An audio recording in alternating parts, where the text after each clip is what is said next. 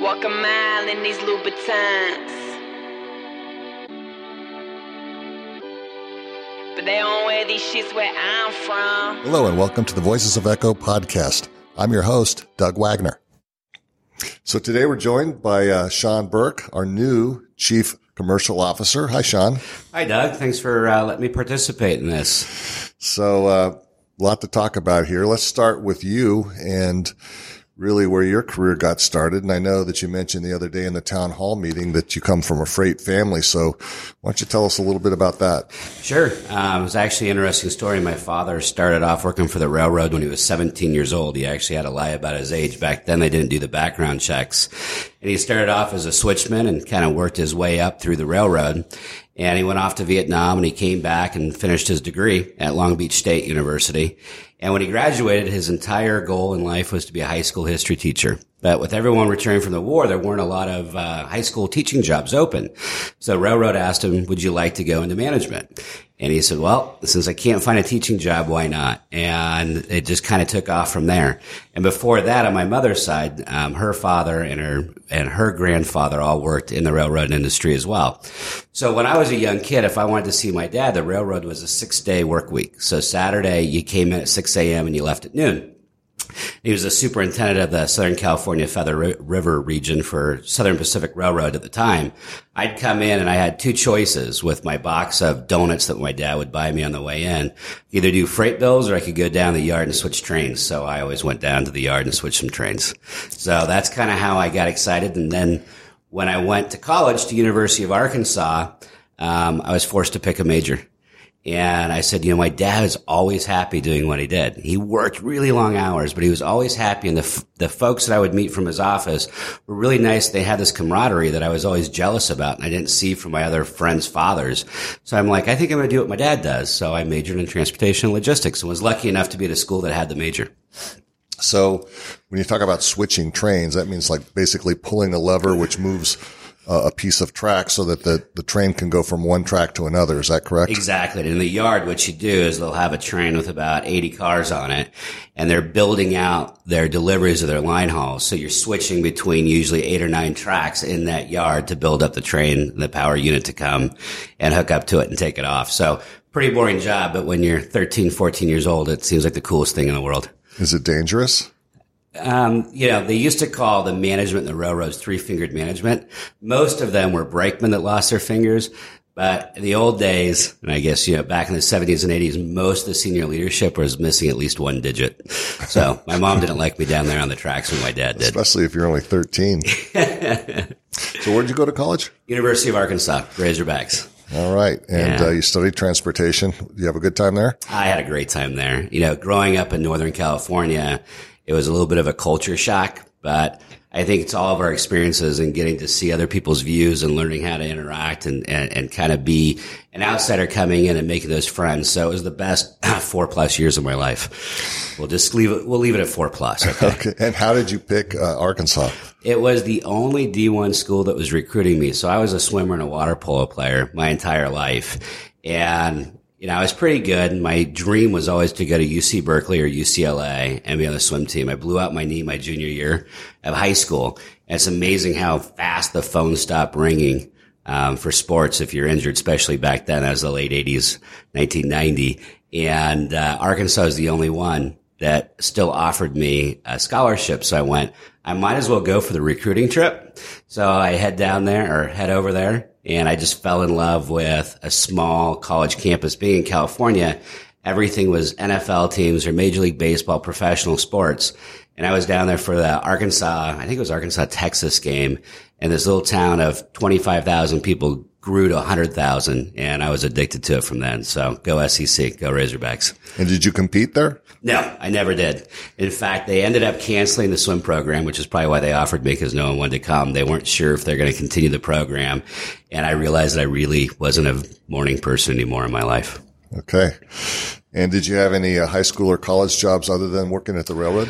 Did. Funny story about, I guess Couple things. I had some great jobs. I was as a head swim coach for a local team. I was an assistant coach. I did private swim lessons. But when I was 15 and a half, my father had given me the car. And my dad's one of those people, he tells you things once. There's no reminders after that. So at 15 and a half, when I got my driver's permit, my father said, I'm getting this car for you now so you learn to drive in the car that you'll have and you can be safe in it, but you cannot use the car until you have a job. So it's 3 days before my 16th birthday, and my mom said, you don't have a job. And I was like, yeah, so? And she goes, your dad told you can't drive the car unless you have a job. And I totally had forgotten. So I had to run out. So I applied at McDonald's, the only place that's going to hire a 15, 16-year-old kid in 3 days, got hired at McDonald's just so I could drive the car. And then my dad informed me that I made a commitment to the company, and so I had to stay there for a year. So I worked for a year at McDonald's. Okay. So that's an interesting question. I think, if I'm not mistaken, I think Cheryl Johnson worked at McDonald's also. Hey, look, see, it's a great starting place for a career. So what did you learn while you worked at McDonald's? Yeah, I think the first thing that I learned is really how to interact with people regardless of what their behavior is. It's amazing, especially if you have the morning shift and you're opening it up at 4 a.m. There's a lot of cranky people. And so, especially when you're that young, your gut reaction is kind of punch back and be a little snippy back, but you can't, right? That's the customer, and they're coming in for a service, and we had to provide it to them.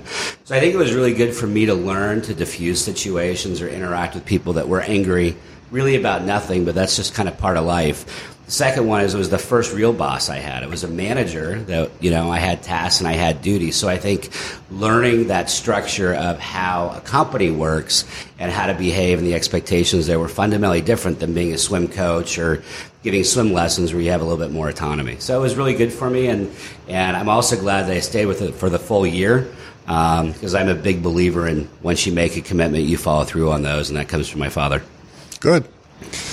So, then after college, how did you get into the workforce? So in college, I worked at J.B. Hunt night dispatch for a while, and then I did internships every summer. So one summer I did one with APL, the American President Lines, back when they were around, and I worked in their intermodal program.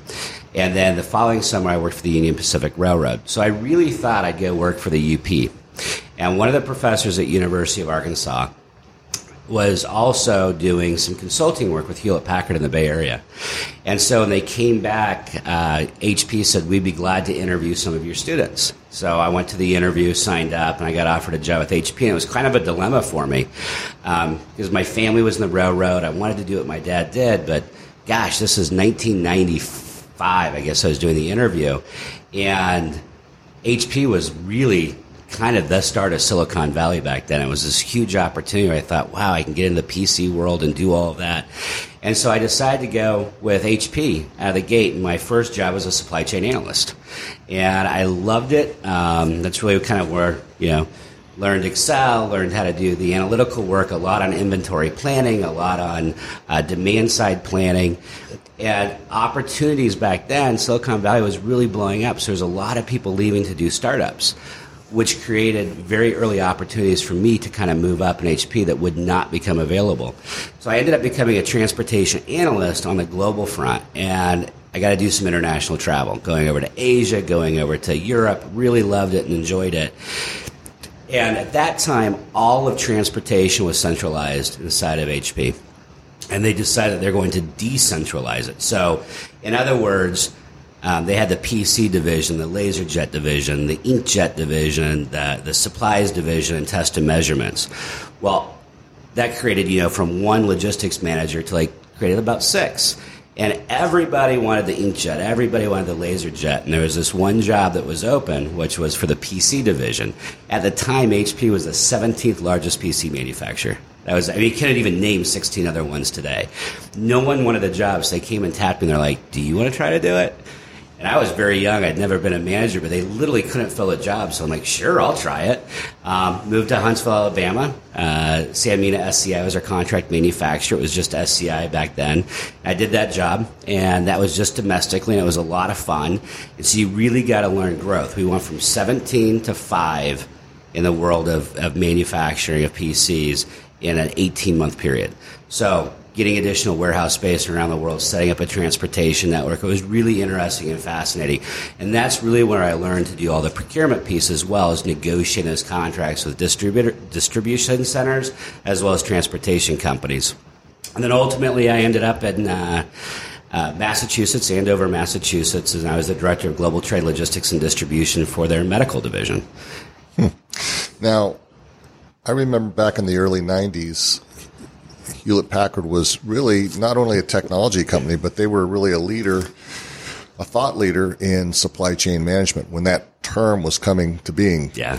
And in fact, I remember several sales calls on HP up in Fort Collins, Colorado, and they were pushing this big idea that they referred to as merge in transit. And what that was back then we had what were known as mini computers, and there were microcomputers, which are PCs, but mini computers were sort of systems that were bigger than a PC and smaller than a mainframe. Right. And when they would sell one to a company, the different parts would be shipped from different parts of the world. The monitor might come from Taiwan, and the motherboard in the box might come from Singapore, and there were all these components, and their challenge was, we've got an installer showing up on the 12th of the month, and we want all of the parts to arrive on that day, despite the fact that they're coming from points all over the world.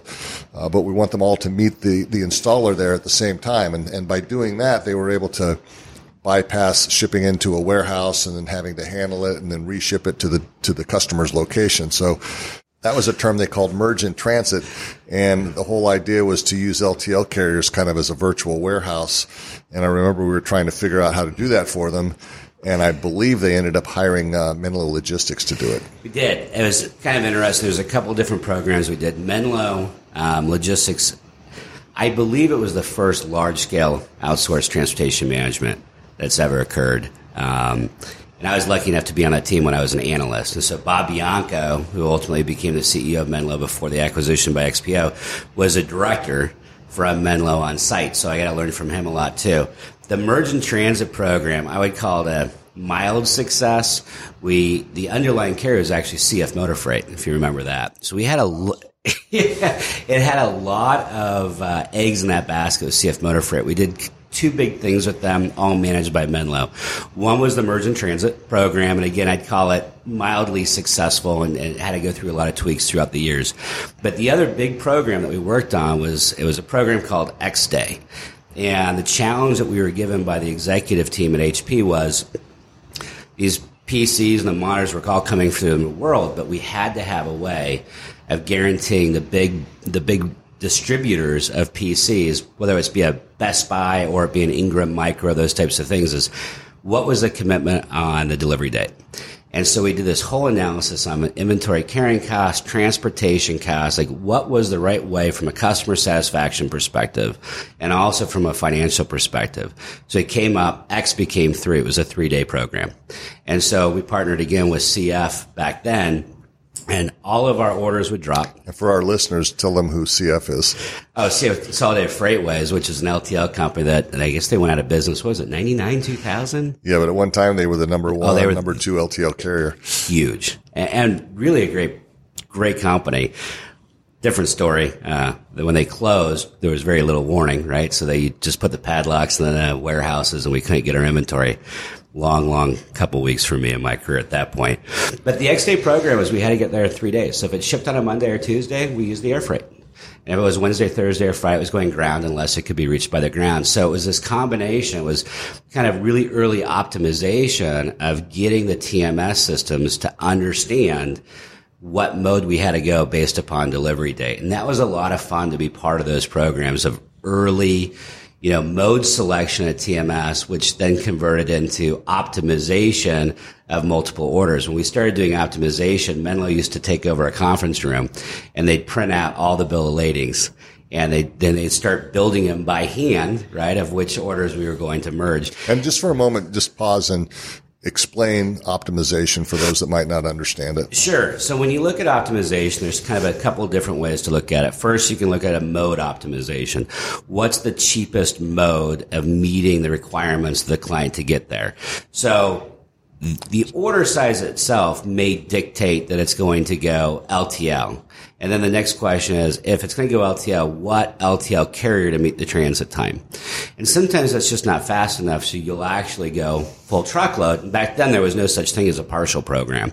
So you'd actually go the full truckload. That gets pretty expensive. Now, back then, when PCs were going for $3,000, $4,000, you could kind of afford to do that with the margins we had on them. But you had a lot of wasted space in the truck. So then it became order optimization. So the question was, how do you aggregate orders that are going from like places to like destinations? And so the way, again, like we do that is if everything was shipping out of Huntsville, Alabama today, and there was 10 orders going to Chicago, and they were all 2 pallets apiece, you want to build a truckload instead of having the 10 LTLs. So we used to do it manually by eyeball, and then Menla, with their engineers and with their IT, started building the first optimization engine that we knew of, and then ultimately ended up purchasing at the time. It was i2 technology engine that was purchased to do that. So it was a lot of fun. It was a lot of fun, I think, back then to be on the cutting edge at HP to see that. And that's really, as I kind of shared at the town hall too, is I didn't grow up as a broker. I grew up as a shipper. And I think it gives me a unique perspective as to what the clients are looking for. Because a lot of times we simply look at what's the best cost of transportation. And the clients are really struggling with what's the right total cost of ownership. So they'll look at their transportation costs as a percentage of their revenue, but a lot of times they want to know their total landed cost internationally and their total cost of ownership domestically. So, for example, at HP, and this is back in the 90s, we used to have to grade our carriers on the on-time service, and we measured it by standard deviation. So if the transit time was supposed to be 3 days, what was the standard deviation? So we didn't really care if they were 98% on time or 92% on time. If that standard deviation kept getting shortened and shortened, it was really tight, then we could start planning the inventory. So by looking at standard deviation, you're really looking at reliability. Exactly right. And that was the most important thing to our shippers, because the reliability is what drives their inventory planning. So how much buffer stock they'll have, how many days on hand they'll have. So if you're 98% on time, but that 2% is on average 5 days late, that kills them. They're going to increase their buffer stock. If you're 92% of the time, but the standard deviation is 2 hours, it doesn't change their inventory planning. I think it's an interesting point for our people in sales to think about. It's really important you understand what the client's trying to accomplish, because if they're shipping a high value product with big margins, the cost of transportation is probably less important, whereas the transit time and the reliability around that transit time are a lot more important. Absolutely. If you're shipping wicker baskets, who cares? And the transportation costs are eating you alive, then slow and cheap is probably your best option, right? Exactly. So let me give you kind of like two ends of the extreme. So I also worked for a company called Huhtamaki, which is a consumer Huhtamaki. It's a Finnish, as in Espoo, Finland, was their corporate headquarters. They do packaging material. They own about 90% of the world market share on 4-cup carriers. So if you go to McDonald's and they give you the 4-cup, the paperboard, they make those. And they also have about 60 or 70% of the market on ice cream containers. So they're very low commodities. So at HP, our logistics expense, which include transportation and distribution, at the time, and you're going back over 20 years, was 3.14%. I'll never forget, because it was my budget number. Of the cost? 3.1% of cost was what transportation was. So for every dollar of revenue, right, 3.14 cents of pennies was going towards freight. Okay, so 3.1% of the sale price. Of the sale price. Got it. In the packaging company, we were running at 18.5%. Yet, to your point, you have to understand the challenges of them. So Huhtamaki, they could not afford to do, what I earlier referred to as X-Day program. If that went on an airplane, there was zero profit left. When you're running at 3.14% at HP, there's plenty of time to go ahead and play and get things there on time and expedite them. So it really does differ by vertical and what that company's overarching strategy is. one of the things that's exciting to me that's taking place in the industry right now, for the first time in 2 years, we're starting to see inventory draw down. That's going to put different pressure even on our retail customers.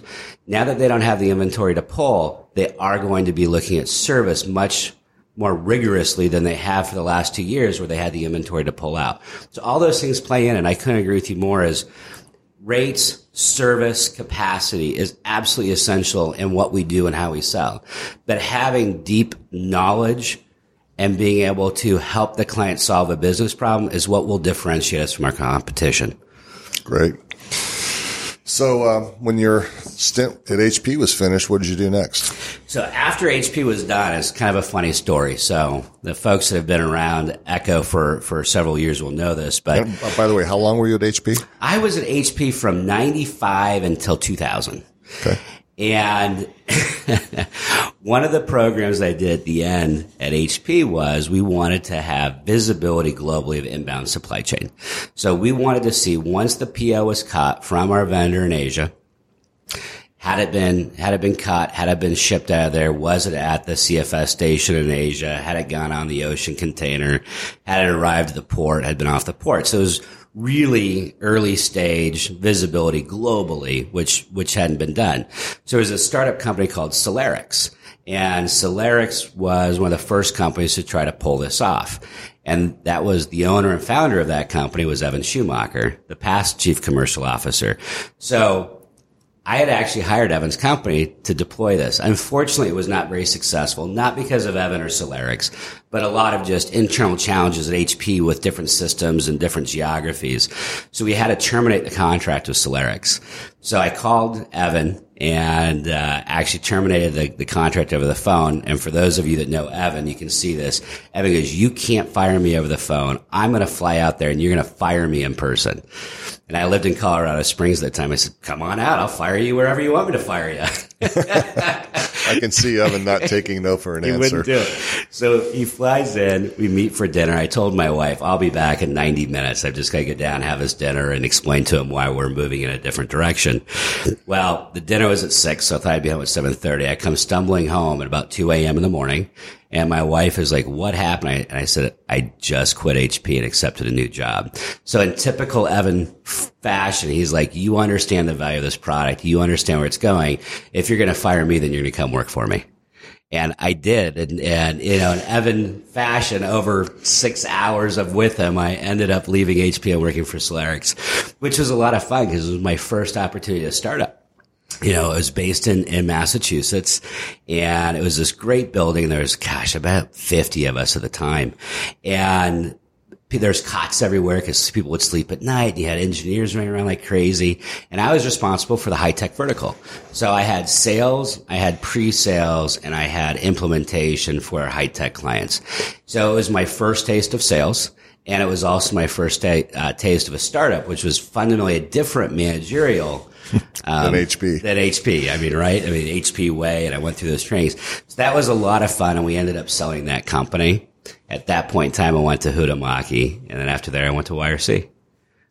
So YRC, I was there for 6 years. I did 2 different roles there. When I first started, all the time I worked actually for YRC Logistics. It's originally named Meridian IQ, which was the non-asset based, the third-party arm of YRC. It used to be Transportation.com. That was actually the first acquisition they did. So my first job was to do all of the procurement at YRC. So I oversaw all of the procurement for LTL, for truckload, for our freight forwarders with our ocean providers, because we were also an NVOCC, a non-vessel owned common carrier, and a freight forwarder and the air freight. So I did all the procurement for our clients as well as for our brokerage arm there. And I also led the initiatives of purchase transportation procurement for the line haul of the asset-based arms at YRC. I did that for 3 years, and that was a blast. Really enjoyed it, and that's where I got the first time to be on the 3PL side interacting with clients. And YRC at the time did 2 different acquisitions or joint ventures over in Asia. One was with a company called JHJ, Jinhai Jiayu. And what they did is they were a Class A freight forwarder in mainland China. So primarily ocean and air freight. And then they also did a joint venture, a 50-50 joint venture with a company called Jiayu, which is an LTL company in mainland China. So the idea was for all of the YRC national accounts that had manufacturing in China, we could do their intra-China logistics through Jiayu. So trying to take them not just from LTL, but to a 3PL, and then also sell our freight forwarding division. And we had freight forwarding offices in 10 other countries throughout Southeast Asia. Just to interrupt for a moment.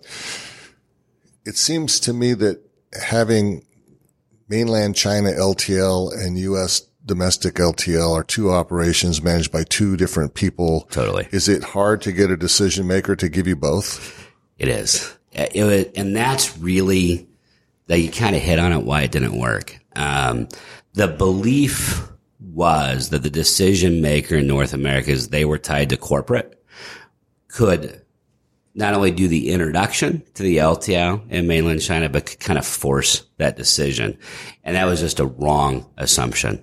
They could do the introductions, but they could not force those decisions that were over there. And the reason why the assumption was made is, historically speaking, on ocean freight, the decisions were made either in the U.S. or Europe, depending on the company. So even though the ocean containers were originating in Asia, the decision makers in the States. So they thought it would follow the same pattern with ground transportation in Asia, and it just didn't. So it was very hard to kind of get that off the ground and moving. And then we call it LTL in China. You kind of have to understand how China works. Very different than LTL as we know it. We had a couple of terminals that we could show clients of how it operates, but a lot of it goes to what's called a freight market to get merged and offboarded, stripped, and then reloaded. When you go to these freight markets, it looks like a flea market with trailers everywhere. And there's a driver with their truck, and they'll say, 1,000 yuan, per CBM going to Beijing.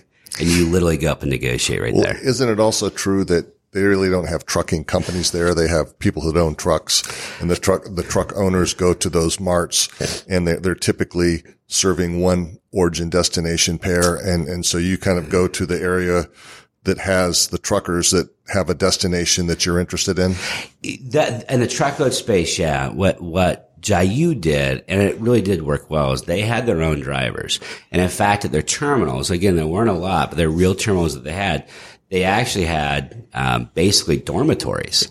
So the drivers would live at the dormitories. So they had, there'd be a room, there'd be 4 to a room, and they'd have beds and a shower and a bathroom, and then there'd be a shared kitchen. And they could also, if they didn't want to cook their own food, they could buy it. So the drivers actually lived there at the dormitory. So if you worked for one of the larger trucking companies, they were company drivers. The line haul move, though, you're correct. Most of the line haul operates exactly the way you outlined. That's a different world. It really is. It was a lot of fun and fascinating, and that's why I learned to write in bullet points. Mexico LTL operates much the same way. You don't see big network carriers, although there are a few emerging. Typically, if you've got a manufacturing location and a warehouse, and you've got 20 destination cities in Mexico, you use 20 different carriers because each carrier services one destination. Right. And the reason why the local drivers lived in the dormitories is most of them were coming from inland China, and so their families would stay there and they'd just come to work. And there's a large holiday called Chinese New Year. And so everyone goes to their home cities. The entire economy essentially shuts down for about 7 days. And you want to talk about turnover. You usually would have 20 to 30% of the workforce never come back from Chinese New Year. Wow. So it gave a whole nother, kind of skill set to me, I guess, which is how do you plan for a mass turnover that's known? It's really, really a challenge. It continues to be a challenge for them there. And you actually lived in Shanghai, correct? I did. I lived in Pudong, the Kongqiao district. How was that? Loved it. Loved every minute of it. The only way I describe it is the first 6 months we lived there, my wife and my kids were there with me. Every day I'd come home from work, my wife would be in tears for the first 6 months. When it came time to move back to the States, my wife cried for the last 2 months because she didn't want to leave. Once you figure out how to operate and where to go and how to shop, it's one of the most vibrant, beautiful cities I've ever seen in my life. The unofficial population is about 30 million people. The official population is 22 million. So they're just, workforce that's not registered. Yeah, I traveled throughout China, and there's nothing like Shanghai. It's an amazing city. It is. It truly never sleeps. And did you mostly hang out with Americans, or did you get to know some Chinese nationals? Absolutely get to know Chinese nationals. So my entire staff were Chinese nationals. Now, it's kind of interesting when they learn English and they take it, there's actually a grading score of how proficient they are. So I would always have to hire folks that worked for me that had a 5. A 5 meaning that they were very fluent in English. Maybe not as fluent as you and I, but fluent. And so I had a great relationship with them. And it was always fascinating to me of how we looked at both defining a problem and of how to go about solving it. So I had to quickly learn that my way was not going to be successful in China. And for those of you that know me, that's a little bit of a hard thing to get over at times. But it's very humbling and it's really interesting because a lot of how we work without thinking about it subconsciously, we go about with all the norms, the social norms of what we've grown up with and what we know in the U.S. And so a lot of the ways we solve problems is based upon our social norms. When the social norms are totally different, the way you solve a problem also is very, very different. So it's fascinating for me, and I think made me a better listener and made me a better manager by far. So you came back. Were you still with YRC at that time? I was. In fact, I worked for Greg Reed when I came back, which was fascinating. I knew I wasn't, YRC was going through some struggles, and they had actually asked me to stay in China a little bit longer, and it just wasn't going to work out for my family. One of the big things, the promise I made my wife when we went overseas is we'd come back in time for our kids to go to the same junior high school and the same high school. She didn't mind it with all this crazy moving we did, around the world and inside the United States. She was good with it as long as the kids got to set roots for junior high and high school. So we knew we were coming back and we knew we had to make a decision that we're somewhere we could stay for a long time. So I actually came back and decided to do the startup thing again. I don't know what I was thinking. So it's called SHGL, Swan Hercules Global Logistics. And it was an international freight forwarder that we were starting up with direct to store being our niche market that we had. So if you kind of think about that as how do you build the consolidations at the point of origin in China and make the delivery directly to store, bypassing all DCs and CFS stations here. The economy, the timing just wasn't right. We had a joint venture in mainland China called Hercules that I had made contact with when I lived there. And then we had a private equity firm on the U.S. side. Decided that was not going to succeed. Unfortunately, there's really no exit strategy that we saw. So at that point in time, I went to Ryder and really enjoyed my time at Ryder. And Ryder, you were also involved with procurement, right? Yeah. So one of the things is I could not go into sales because I was the EVP of sales at SHGL. So I had a non-compete against me. So I went to Ryder overseeing all the procurement, and that grew into the operations for managed transportation as well. And so it was fun to get back on the procurement side, and I had to kind of get all the rust off of me because I've been doing international now for the last 5 years. Kind of get re-engaged back in with the domestic side of the business. I think the exciting thing about Ryder, and we will get there, was the size of the accounts that we were working with. These were extremely large, very complex supply chain. So while it wasn't as cutting edge, maybe back at the HP days, it was fun to try to solve really complex problems again. That was really exciting to me. And then unfortunately, my phone rang again when I was not looking for a job by the same guy who made me leave HP, which was Evan Schumacher. And he said, will you please come to Chicago and talk with our team? And yeah, if you know Evan, you just say yes, and you just don't follow through on it. It's just the easiest way to get Evan off your back. And so after about 5 weeks of that, he called me and said, you're making me look bad if you don't come here. So I promised Evan, I got on a plane, I came out, interviewed with Doug, with yourself, Kyle, and Dave. And I did not want to like Echo because I was happy. I had this work-life balance at Ryder. And as soon as I walked in the door, I knew it was over because I loved the energy.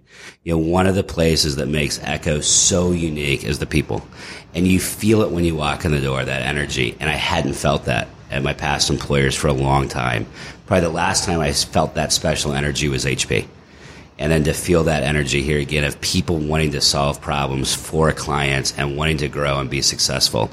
And gosh, I think when I joined, we were 900 million. So we've doubled in size. It's been a ton of fun. All right. So let's talk about Echo. So first of all, congratulations on your new promotion. Thank you. Now I have one throat to choke when it comes to sales and revenue, right? Who's that? I'll send you a memo. So talk about your vision for Echo as it pertains to, growing the business, and, what do you see as some of the opportunities and challenges from where you sit? Obviously, you've been at Echo for a while. You've been very involved in a lot of different parts of the business, but, now everything sales kind of reports up through you. And as the title indicates, you're in charge of all the commercial business and the revenue. So what does it look like today? Yeah, today, I think the interesting thing is Echo is an amazing company because it's growing both organically and then through acquisitions. And there's wonderful benefits of that because we get to see a lot of different ways folks did business. But it also means that there's a lot of unique ways of doing business at Echo. So, we are all on one IT platform, which is phenomenal. The way that we're doing business, the way that we're approaching the market is still very, very unique to the companies that we bought. I think there's benefits to that, but there's also certainly some challenges with that. So the way that we're structured today is there's really 4 unique, what I'll call sales channels, for lack of a better word. So we have our acquisition RVPs. So these are our companies that are out in the field that we purchase that were typically small to medium-sized businesses. So you know them as, the Sacramento business unit or San Francisco or Echo West or Boston, et cetera. Those are all unique acquisitions. And so that's kind of one sales channel. And though the RVP branches, the way they operate is kind of think of them as a fully self-contained office. They have their own sales folks. They have their own operations individuals.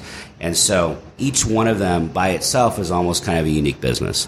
Then we have what we call our multimodal business unit. That's 100% organic growth. So if you look at it's right, our Dallas, our Detroit, our Nashville, our Atlanta, and Scotty and Jared's team here in Chicago, it's fascinating to me to see their success because they grew organically. They weren't given any revenue. And the way that they hire and approach the market is vastly different than what we do in the field. Typically in the field, in the RVP field, we either hire seasoned sales individuals and call them outside sales executives, or we hire agents that they kind of eat what they kill. And then for multimodal, they really hire the new hires, and they come up through the training, and they start off as tier 1 and build up. Both have been really successful. Then the third channel is really our CBU channel, right? And so, which, used to be called Command. In that acquisition, they were really brokers.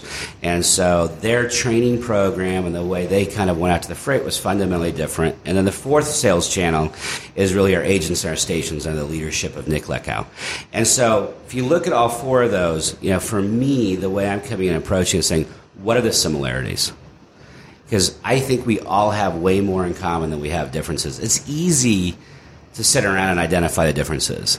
But we have to approach the market together in one way, with one value proposition, with one brand. It's kind of funny. When you're small, everybody can go after everything because every new piece of revenue is great. As you get larger, you have to be worried about your branding in the marketplace. What are they hearing? What is our value proposition they're hearing?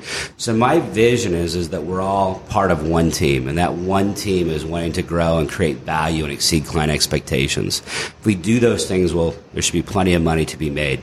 So I'm right now working on what are the similarities to identify those together, and then what are the true unique elements of the business, because there will be some unique pieces of it. So I don't know exactly what it's going to look like, but I do know this. We're going to give clarity on how we're going to go to market. We're going to give clarity on what our value proposition is to our clients, and we're all going to be kind of rowing in one direction. That's my vision. Great. Let's talk about managed transportation for a moment. I think it's an important part of what we do. It's been a key element of our growth, and yet I think there's so much more opportunity. Talk a little bit about, the Echo Managed Trans offering. What makes it special compared to other companies? What part of the market are we going after? How big is the market? What part of the market makes sense to us? And what do we need to do to be better at offering that service and attract more business? Wow, so you asked like 19 questions in one sentence. That was impressive. So first of all, managed transportation, I think to me will always hold kind of a special place in my heart, only because when I was at HP, as we talked about, we selected Menlo, and that was a managed transportation. So I think the first thing is I want to kind of define for everybody who's listening is what is managed transportation. And kind of the elevator pitch, if I have to explain it to somebody, is we become the transportation department for our client. That's the easiest way for people, I think, to kind of understand what it is. It allows our clients to focus on what they do best, whether that's R&D, whether that's marketing, distribution, or manufacturing. Let us worry about the outside of their four walls, either getting the product into the manufacturing facility or the finished goods out to their clients in a cost-effective manner. So we become the transportation department. So we're literally part of our client. We want them to view us that way, and I think Mike Mobley and his team do a great job of that. So when you look at that, you say, what does that include? So we always say it includes four elements. The first element is network design. So when we begin early stage of talking to a client is understanding what are their pain points that they're trying to solve, right? We're not going in there with rates. We don't ever talk about rates to the very end, but it's understanding how do they do business today? What are the pain points that they have? And how are they trying to differentiate themselves through transportation? So we call that network design. If they buy into that, they give us data. And Bill Homoki's team does a terrific job of looking at that data and saying, here's your current cost structure to do that. Here's your current transit times. And oh, by the way, if we remove some of these constraints that you have, whether it's lead time or transit times or optimization, we could reduce your cost by this much. So we design the network. And then what you move into is you source it. So once you know what your needs are, what the transit times are, what the modes are, et cetera, now we source it. And the sourcing team under Mark Rodini and group do a terrific job across the board because we're able to go out and get client-specific pricing. So we'll use our blanket pricing when it's appropriate. We'll do client-specific pricing when the volume warrants it. So it's different type of rating structures. So we have the network design, we have the sourcing, then you get into the execution. It's the operations. So everything a client does, we have to do. When the order comes over, we've got to make sure that we know what carrier it's getting assigned to, what cost, what the pickup is, when the delivery is, do the tracking of it, do the reporting on it, and then doing the freight bill audit and payment as well. So it's much more than we would just do as a broker transactionally. We have to do the full gamut there. Last piece is analytics. Client supply chains change rapidly. I used to joke at HP, by the time I write an RFP and submit it out, our network's already changed. It's an invalid RFP. I mean, things just change so rapidly. So I think the secret sauce to us is the analytical arm, right? The continuous process improvement is continuously looking at their data, looking for areas to improve, right? And if you haven't read the book, Good to Great, I suggest everybody do it.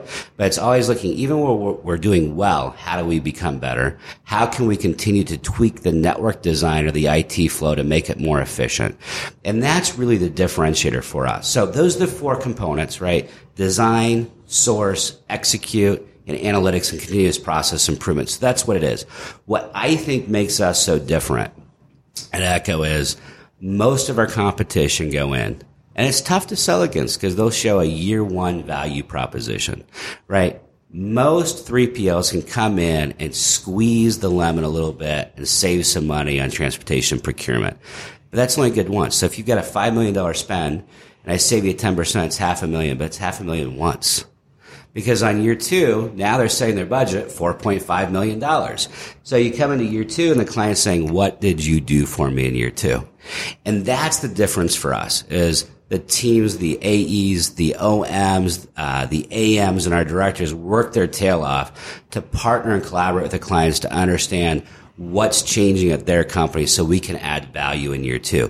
Because you can't just reduce pure transportation costs years 2 and 3. Remember, these are 3-year contracts. That's the differentiator for us. Now, historically, we've always gone after what I call a small to medium-sized market. And by the way, that's one of the things that attracted me here. So when I came from Ryder and I talked about how large their clients were and how complex it was, that's exciting and fun. But it also meant there was this huge, huge market of shippers that needed the value. They needed an outsourced transportation team to do it. And the cost structure of the IT infrastructure at a lot of the larger 3PLs like a Ryder, et cetera, their implementation costs would equal the freight costs of a lot of these small to mediums. I think that's where Echo really differentiated. is coming in and be able to deploy fast and at low cost. So I think we've done a fabulous job in the small to medium-sized market. We don't want to slow down there at all. And how would you define the small and medium-sized market based on freight spend? Yeah, so in managed trans, you usually call it FUM, freight under management. This is kind of the industry lingo. So small to medium size, I kind of look at $10 million of FUM or less. So if their transportation spend that's going to be with us is less than $10 million of FUM, I kind of look at that as the small space. The medium space is anywhere from kind of 10 to 20 million. And we've done a great job in the small. We've done a good job in the medium. And we've got some clients that are larger than that, right? We've got Greenheck. We've got Sears that just went live. Those are the bigger deals. And the technology requirements, those, the kind of the ante to be at the table for those continues to go up. And that's where we're working, with yourself and Dave and Miles to continue to build that out. I think we do a great job on the small to medium space. We're getting competitive in the bigger space, and we've just got to build out a few key missing elements there. And I think that the world better look out for us in the large deals. And what are some of those missing elements that we need technology to allow us to do? I think there's a couple of areas. Number one is our optimization that we do today, and we spoke about that earlier in our conversation. The optimization piece for us is still very much manual, and so to get to the high volume, that has to become automated. So both the mode selection as well as the building multiple orders into multi-stop truckloads. The second piece for us is being able to work in the world of orders. Today, everything we work at in a load level, right? So the client passes us a load. We might optimize the shipment, right? They pass the shipment. We've got to plan the shipment. We need to start working in orders. And talk about the difference between a shipment and an order. Yeah. So, an order to a client, right, is if they've got a customer that's doing a purchase order, all they know is that client needs 20,000 widgets. And so we can't handle 20,000 widget demand. We'd have to have them send over and say, I need 1,000 widget because that equals a truckload. So being able to take out the 20,000 and then stripping that out into a type of transportation. To be clear, the 20,000 widget purchase order isn't necessarily one shipment. It could be many shipments. It could be many origins and many destinations, correct? You got it. That's exactly correct. Usually if it's an inbound order, it'll be one origin, but it's going to be delivered out over a period of time. It's not just one shipment. So you're going to break that down into multiple shipments. And then what is meant by the term purchase order management? Because I know that a lot of large inbound customers want us to do purchase order management, and that has a technology element to it as well. Exactly. And that's the key. So usually when we go into managed trans, we'll either find that we've got an opportunity for outbound transportation management or inbound transportation management, depending upon their challenges that they have internally on their focus areas. But PO management is the client is now sending the purchase order to us, and we're getting that out to the vendor. So on the portal, on a PO management portal, they'd log into like an echo.com. And that vendor will then kind of click and see their open purchase orders. And the purchase order, that vendor goes in and says, they want 1,000 widgets delivered next Friday. And that vendor then says, I can deliver all 1,000 and I'll be ready to ship on Wednesday. So they're doing that all in our portal. Or they're going to say, I don't have 1,000. I can go ahead and cut the PO short. I can ship 800. And then the client can either say, don't ship 800, wait till you have 1,000, or yes, go ahead and cut the PO. So all that's happening through our portal. And then what happens is once that vendor goes and confirms that they have the inventory, it's truly blue shirts, and the 800 is going to be okay, then they click, it'll be ready on Wednesday. Then we do the planning piece and we say, that's going to go LTL, and we'll send back the bill of lading. So for the client's value to them is now all of their purchase order management and their transportation, because in their mind, right, the client only knows I need to have those 1,000 widgets on my dock by next Friday. They don't want to have to work with a vendor and with us. They want one throat to choke through that process. So that's what we mean by PO management. And then they have visibility in one system throughout. Because one of the biggest struggles when you talk to a shipper today is vendors and 3PLs usually point the finger at each other when a failure occurs. The vendor says the 3PL didn't pick up on time. I gave him plenty of notice. The 3PL or transportation provider will point back at them and say, they weren't ready. I showed up. They didn't have it, or they didn't tell me it was going to be ready. So it takes out that bottleneck for the shipper, because that bottleneck was creating, again, going back to it, delays at delivery, which was causing their inventory levels to go up and or customer satisfaction to go down. So that's why it's such a big push by so many people, is they've had two owners and they want one place to see it. So that's the third piece. And then the fourth piece of technology that's really coming about is a lot of our clients are going to omnichannel, right? They've got the direct to home and they have still their DC or their big box business. And so they want a system that can also rate parcel. Now, parcel has always been an interesting challenge for the industry as a whole, because really in North America, you got two players. You got UPS and FedEx. That's it. They're not going to allow us to buy rates from them, but they would like our technology to be able to rate it and send it back to them along with their documents for printing. So those are the four pieces. Once we nail those four pieces, I think we can compete with anybody anywhere in the world. And I'm thinking that there's one other piece we should do that I know we do a little bit of it. As you go up market and you're talking about predominantly truckload shippers, a lot of those shippers will want their 3PL to run their routing guide. That's correct. And so that's a capability we're working on as well. Right now. So I didn't mention that because it's underway right now, and I have a complete and total confidence in that team that it will be deployed. They're actually building it out to piston specs. I believe the launch is September, October for that. And then we already have our list of future enhancements that we need to resell it. So the first launch is really specific to one of our current clients. I wouldn't say that it's in a position to be resold a lot, but once we do the enhancements after the initial launch for piston, we're going to have as good of an offering as anybody out there. Now, you mentioned selling inbound versus outbound. It seems to me like in our company, we predominantly sell outbound, at least transactionally.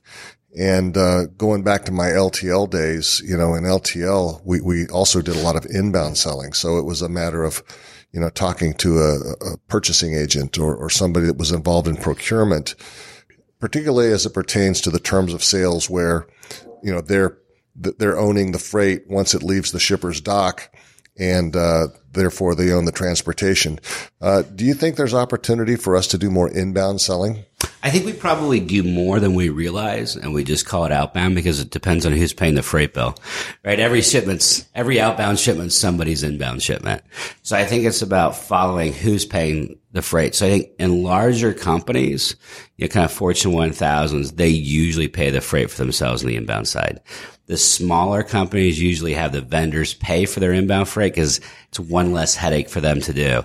So it would be an interesting study. I could probably get with Scott or Zach and have them actually run how much is inbound versus outbound, because I truly don't know what the breakdown is in the company, but we're always going after who's paying the freight because they control it. So that would be an interesting study, Doug.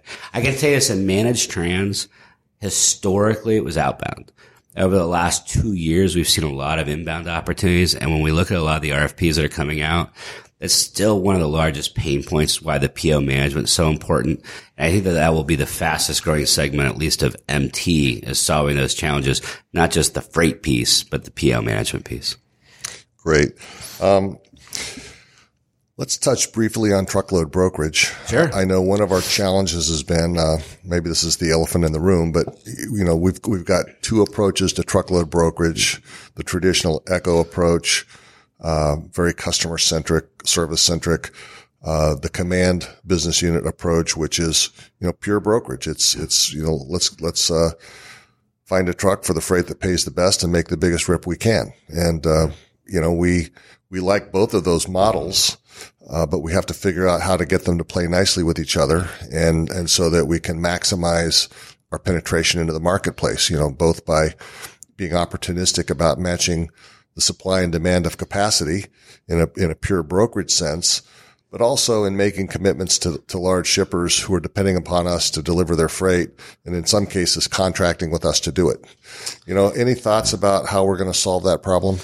Well, I think that's the challenge for me and my team to kind of approach. But I think the one thing that I would correct you on is, yes, I think that the multimodal and the legacy Echo employees were customer centric.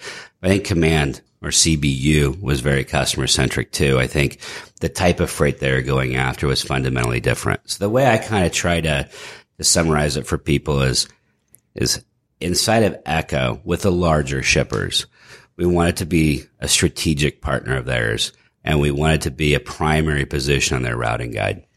And it was really important for us, especially when we were kind of getting going in our truckload, is being able to sit at the table with our client and look them in the eyes and make a commitment for the volume of the freight that we were going to handle and make sure we lived up to that commitment. That meant also that we had yo-yo margins, right? Because when the market was tight, the margins get squeezed. When the market was loose, the margins got bigger. But it was just an approach to how we looked at winning the business. I think the CBU, their strategy with an RFP was to be in second, third, or fourth place. So maybe not win and have to be a primary carrier unless they were required to be contracted, but really been a backup. So I think it was two different ways of approaching it. I think both have successes and challenges. I think the challenge is if you're not in a primary position, a lot of shippers are always looking to reduce the amount of transportation providers they have, right? Because they want fewer people to manage.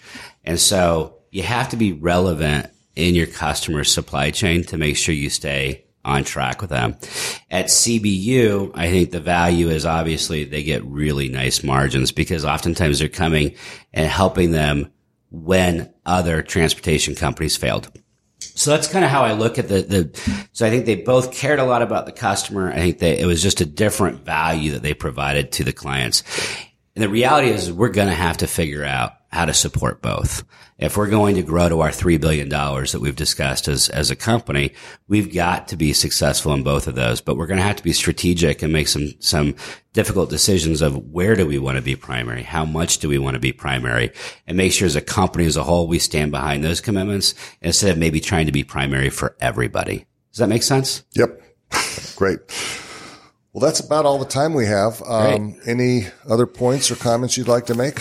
Yeah, I think the only thing that I want to say to everybody out there is thanks. This has been kind of a crazy year, right? We had the integration, which is, as far as I'm concerned, complete. Now everything's just continuous process improvement where we are. And we strive to get better every day. We're all under one roof. So let's spend some time and really drive home our values together. I think the easiest way to bring these teams together is to really rally behind our values and help each other out. There are so many smart people inside this company that I've never been able to ask a question I can't find somebody to help me get the answer to. And I just encourage everybody out there to reach out, meet somebody new in Echo. There's 2,400 people here now. Go find a new friend, go make a new friend, live the values together, and we will solve these together. Don't just wait for Doug or Kyle or Dave or Cheryl or Miles or myself to solve those problems. Let's do it from the ground up. Great. Well, appreciate hearing your insights and your history and looking forward to all the things you're going to do with Echo. And my guest today has been Sean Burke, Chief Commercial Officer of Echo. Thanks, Sean. Thanks, Doug.